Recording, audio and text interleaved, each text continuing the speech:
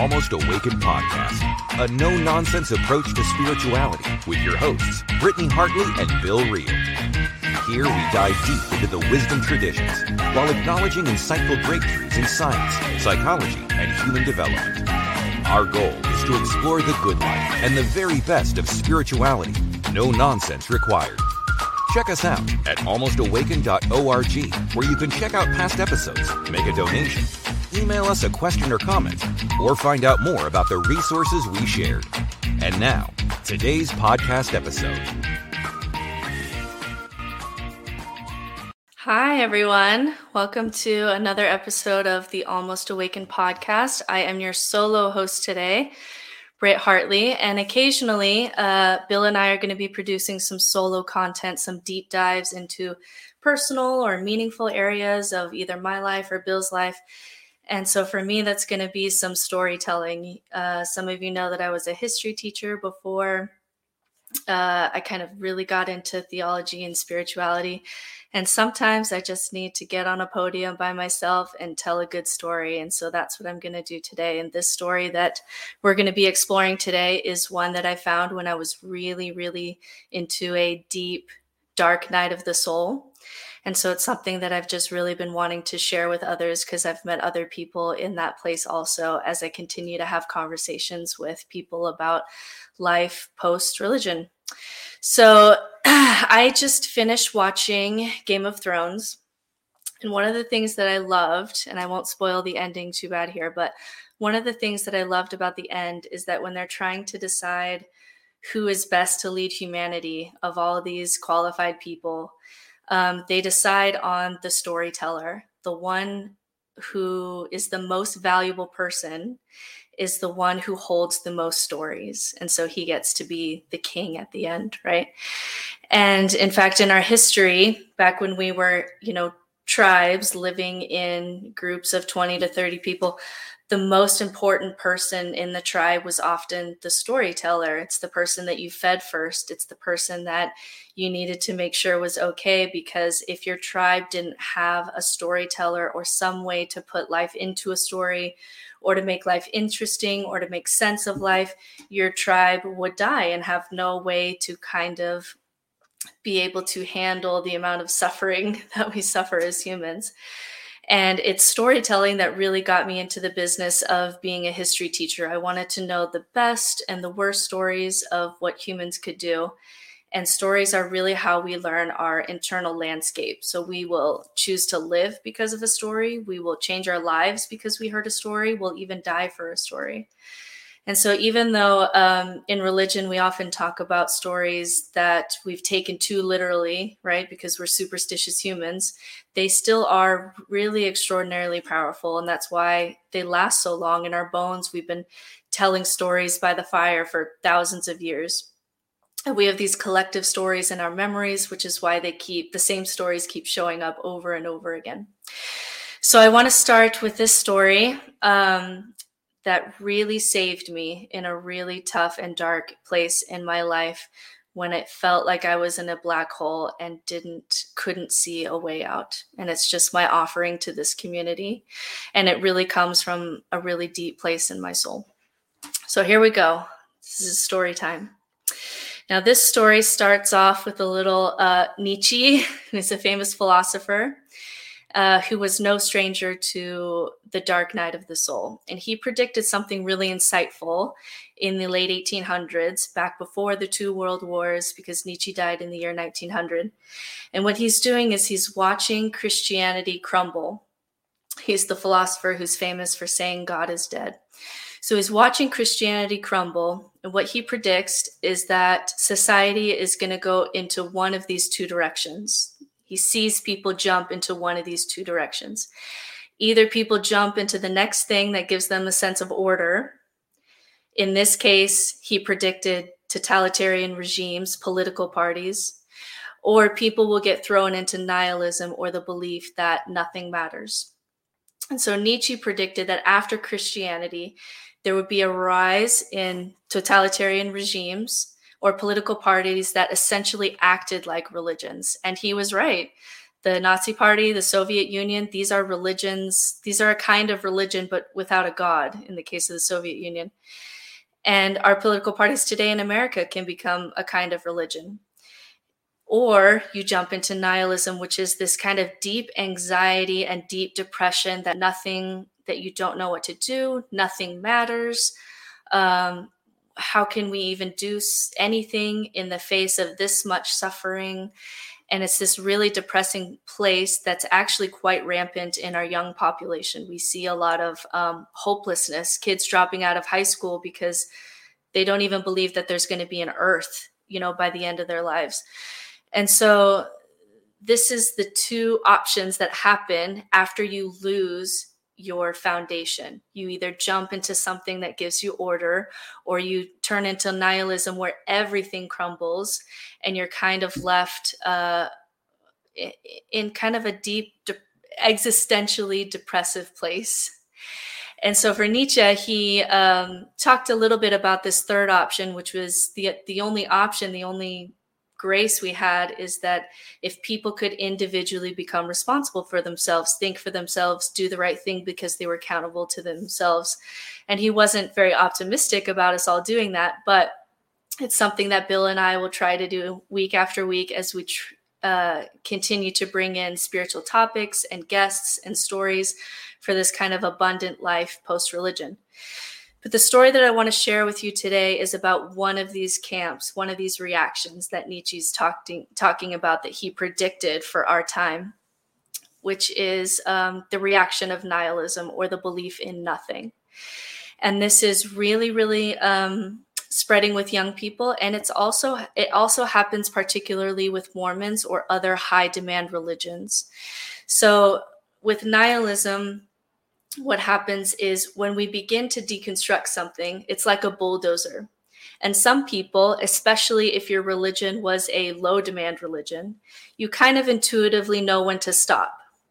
But sometimes that deconstruction is so connected to so many other things that by the time you're done bulldozing, all that's left is ashes. There's nothing left. It's the swing from total order to total chaos. And what happens with nihilism is that not only do you lose faith in an institution or a way to order the world, but you lose faith in all institutions or any way to order the world. And so speaking personally now, I spent about 2 years in this place, 2 really hard years, and this kind of dark night of the soul. And when I look back on it, what had happened was I had lost faith in God. I had lost my faith community of Mormonism, and I'd lost some of the relationship with my family members, my brother in particular. I was doing this deep meditation work where I realized how little free will I had and how programmed my ego was. I had lost a sense of self a little bit, my identity, even lost to how to make sense of morality without God. And without being able to push off things to the next life, which is the easy trick that religion does, I was really weighed down by the concept of suffering. It bothered me so much that most things suffer for most of the time. And for at least 100,000 years, we've been on this earth just mostly suffering and dying painfully. So I had some depression, not really caused by not going on enough walks and not getting enough sunlight, but really just losing a lack of meaning in my life, right? So if your life has been unicorns and rainbows, this podcast episode is not for you. But if you've ever had a night so dark where you wonder, what is the purpose of all this? How can we continue? Is the human race even worth continuing? Then this story is for you. And this place in philosophy is what we call facing the abyss. And it was much harder for me. I got stuck here for a lot longer than facing death. Facing death, opening that door, facing your own mortality. I went through that. It wasn't too bad. But this place, facing the abyss, I got stuck here for a while.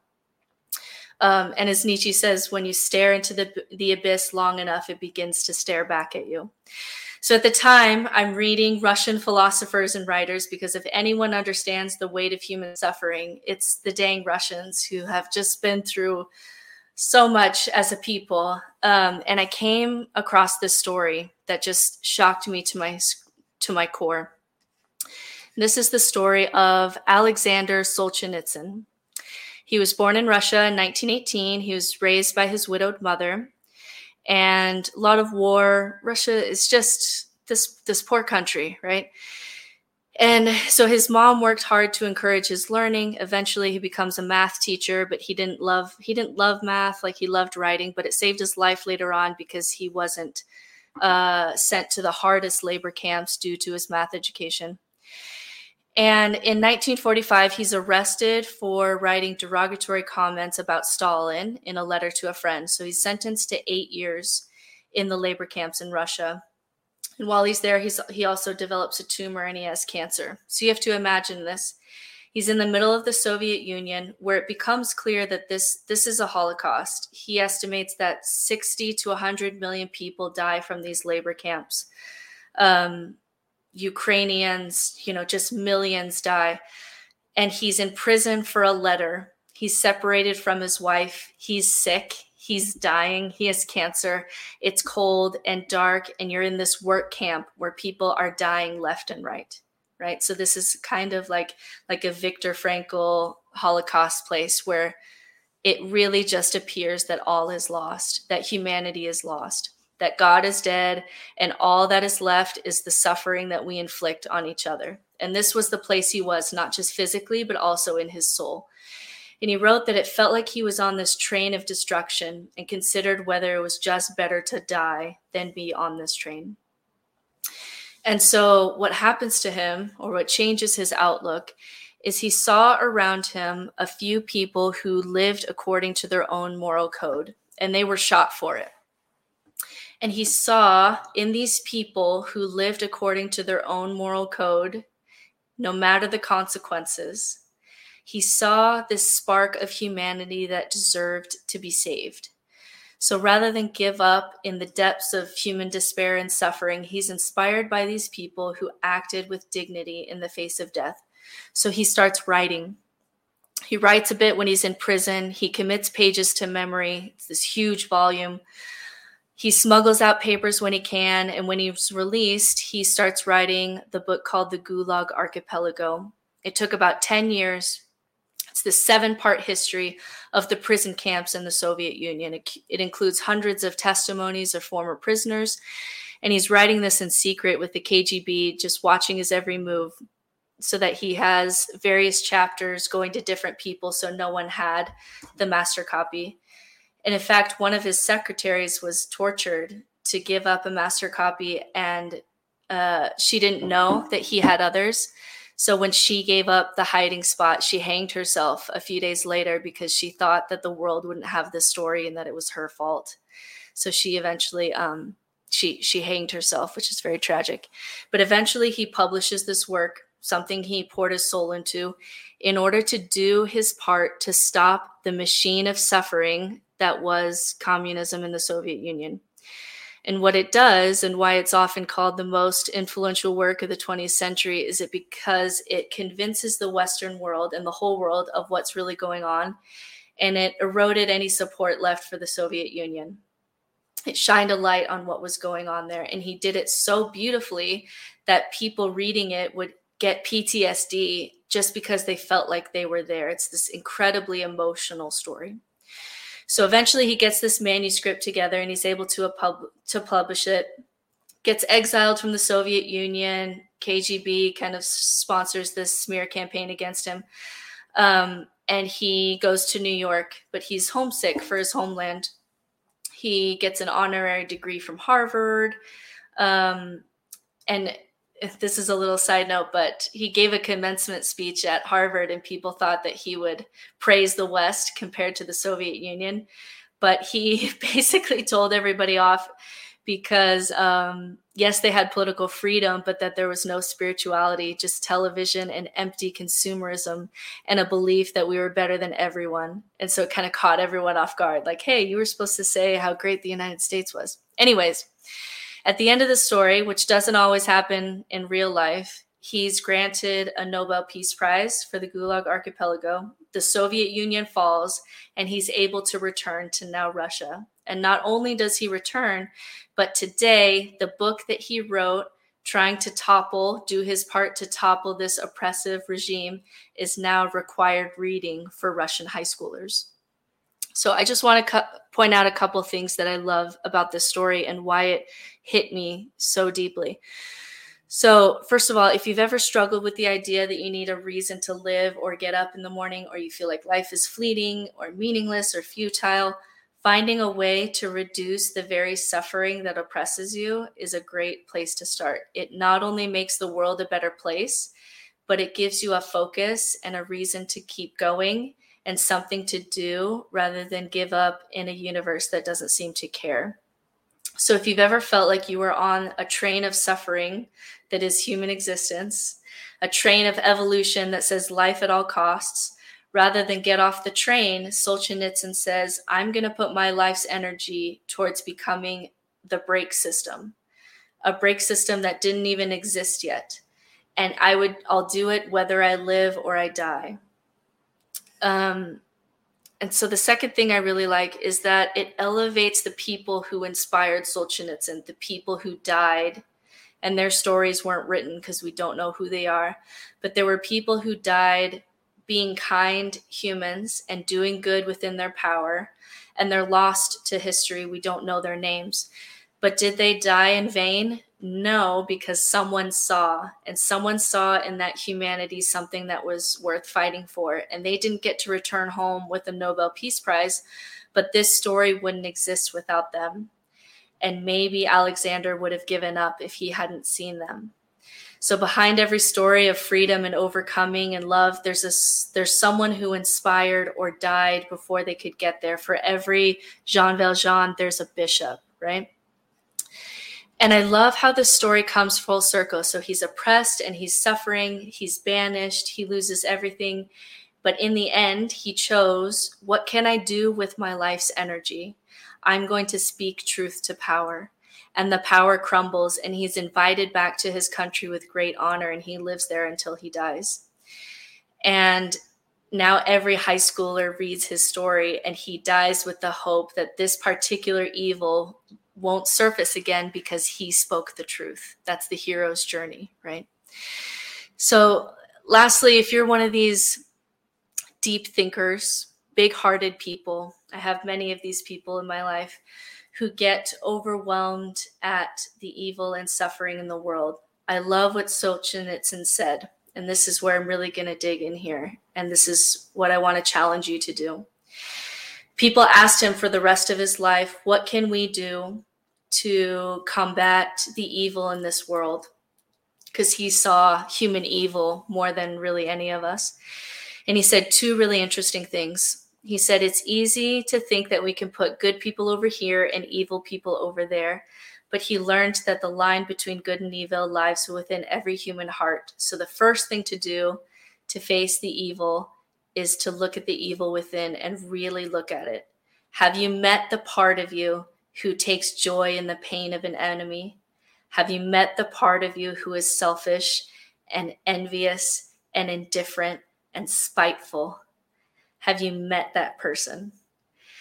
But even more than that, he said the simplest and most accessible key to liberation, and this is the piece that really saved my life, and I'm not even kidding. The piece that was really key, what can we do? And he says the most accessible key to liberation is to not participate in lies.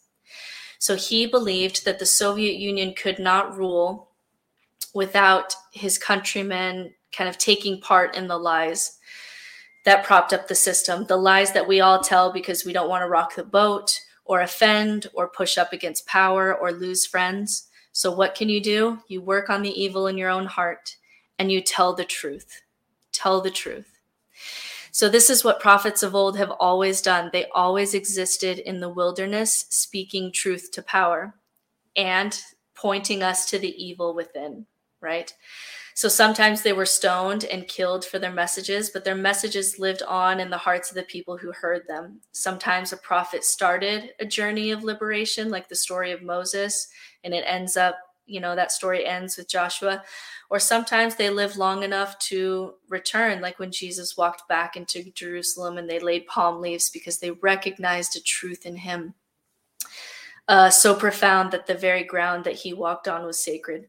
But either way, prophets across history, including prophets today, people who are speaking truth to power, are the ones who have always had this outlook of seeing through the bullshit, separating the good and evil, and speaking truth. And in the end, it actually not only makes the world a better place and reduces the very suffering that we participate in, but it gives you a reason to live that's greater than your own life.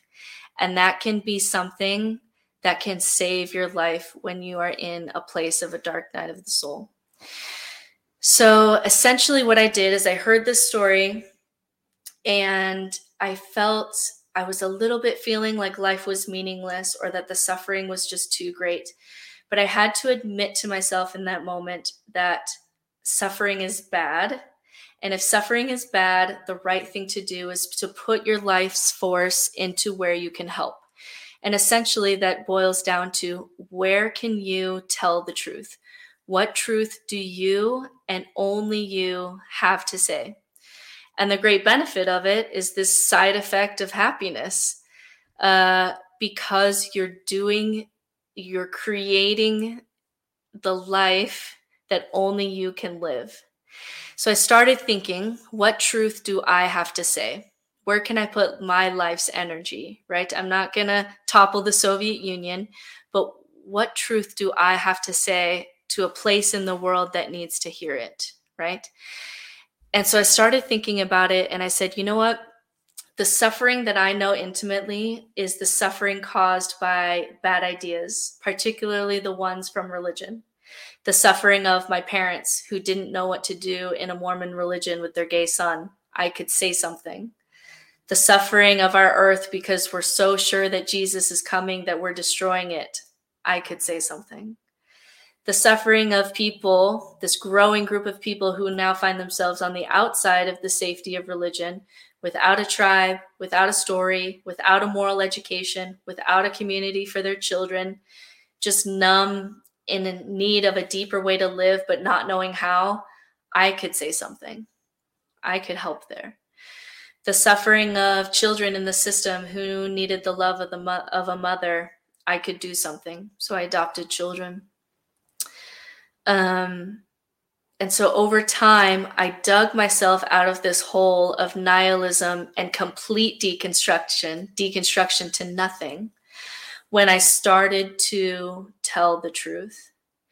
And so now what I see around me is I see the most beautiful people trying to take on something. Maybe it's creating more art in the world, or music, or love, or teaching, people helping women to connect to their bodies, or you're moving into a tiny house, or you're making religion better from the inside and being a safe space for people, or you're creating farm-to-table meals that bring really diverse people to a dinner table, or just a subtle shift of being a doctor who's really present with people versus a doctor who just sees a name on the chart. There are millions of unique ways that people are creating meaning in their lives and in the world. And what it reminds me of is something that Jesus said in the Gospel of Thomas. Gospel of Thomas is one of the most mystical books of the Apocrypha. And his disciples were asking this really interesting question. They were asking him, what do we do? Should we fast? What diet should we observe? Should we give alms? They're asking him all these questions about basically, how do we, do this religion thing better? Like, what do we do? What are the actions that we should do? And instead of Jesus giving them a commandment or a list of things to do, he just says one thing. He says, do not tell lies, for nothing hidden will not become manifest, and nothing covered will remain uncovered. So when they're asking Jesus, gosh, what do we do? He just says, let's start with telling the truth. So if you've ever found yourself in a dark place, a dark night of the soul where it seems like the sun will not rise, I just offer this gift to you, this story that helped me from Alexander Solzhenitsyn, which is, what truth do I have to say? What corner of the vineyard could I develop a tool for? Because not only will you make the world better, but you'll find that you'll whistle while you work. The freedom is in the gift. And everything good that I have in my life right now is because I took the really, really scary step of telling the truth. Sometimes that truth was, I need help, which is really vulnerable and scary, especially for us post-Mormons, because we like to talk about service, but we never talk about asking for help. That's really hard. Sometimes that truth was being honest in a relationship. I remember when I had to come and tell my husband that I didn't believe certain things anymore. And I had so much anxiety in my body. It was truly terrifying. Like I thought I might lose this relationship, but I can't stay here unless I tell the truth. And so I told the truth. And now we have this, really beautiful, still even mixed faith marriage. But it wouldn't be that way if I hadn't told the truth. And sometimes the truths that I said was changing a career. I was in a theology PhD program. I got as far as my dissertation. And eventually I had to be honest with myself that even though it was really interesting and I was learning a lot, and I could write some things, or I could change the analogy of God to something that I could believe in, I eventually had to be honest with myself and my professor, someone who I dearly love, and say, this isn't for me. This isn't the right place for me. And I had to walk away. And that was hard. And that was really vulnerable. But all the good things in my life come from speaking the deepest truths and really not caring about the consequences. My deepest relationships are the people who I can be the most authentic and honest with. But it's scary those first few times that you show up and you just say, this is my story, and I don't know what you're going to think of me, but I'm just going to share it anyway. And then you'll find that people will resonate with you, and you'll start to find really deep friendships. I also found that my own voice in the world, which took me a long time to find. As Mormon women, we have a habit, and this habit lasted for a lot longer than I was in Mormonism. But we have a habit to, in order to justify what we say, we have to quote someone else, particularly white men. And this is even in philosophy, and even in any kind of field where it's male dominated. It took me a long time to just say what I wanted to say without having to quote a white man to justify myself, right? Or as Brene Brown says, speak truth to power and belong so fully to yourself that you can stand alone in the wilderness. But I noticed that when I spoke from my own soul without having to quote others, that it resonated with people more. Not everyone, right? Not everyone, and you'll find that. I'm not everyone's cup of tea, but the people that I do resonate, or who resonate with me, or have heard a story that really touched them, it's because I spoke from my own heart. It's not because I wrote down a quote from someone else. So this story of Alexander Solzhenitsyn and Viktor Frankl, the Holocaust survivor, and the stoned male and female prophets from across time tell us this really beautiful truth, that when you've lost everything, when you've deconstructed down to nothing, that's when you truly find your voice. That's when you find the thing that really makes life meaningful for you. That's when you find your core values.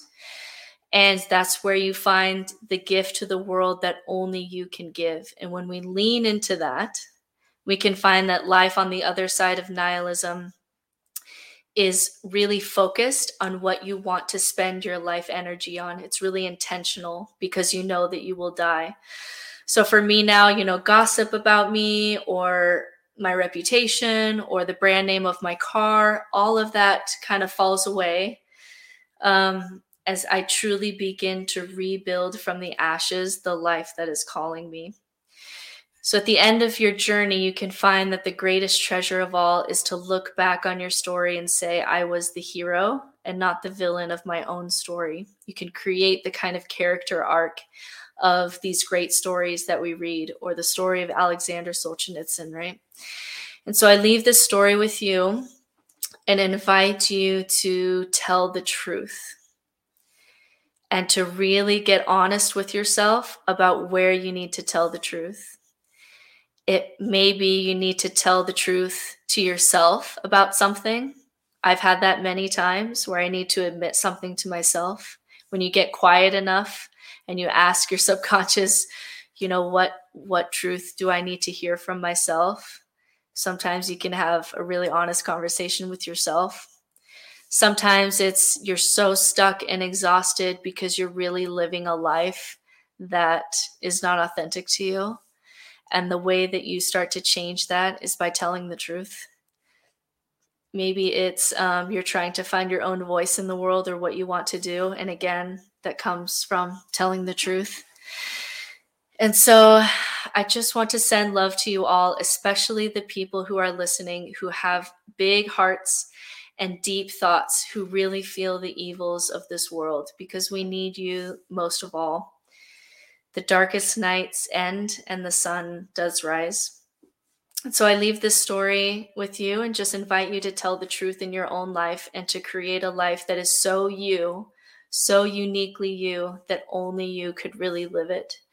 And that's the other side of nihilism. That's the other side of deconstruction. And it starts with the first step of telling the truth. So I leave that story with you. This is a shorter podcast. This is just about 25 minutes. And next week, Bill and I are really, really excited. We're going to be doing a deep dive into the hero's journey and the 7 sacred stories.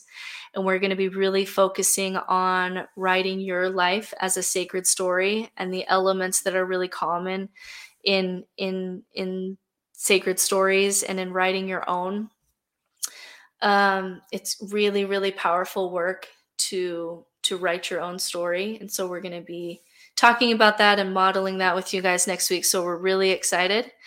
Thanks for those of you who stayed with me on my little ramble here today. And I just send you so much love, especially those who are still kind of feeling that they're in the dark night of the soul. There is a way out, and it starts with you telling the truth. Much love from me, and we'll see you next week. This has been another Almost Awakened episode. Check us out at almostawakened.org, where you can check out past episodes, make a donation to keep this podcast running, email us a question or comment, or find out more about the resources shared in today's episode. For coaching opportunities or extra support, visit NoNonsenseSpirituality.com to meet with Certified Spiritual Director Brittany Hartley.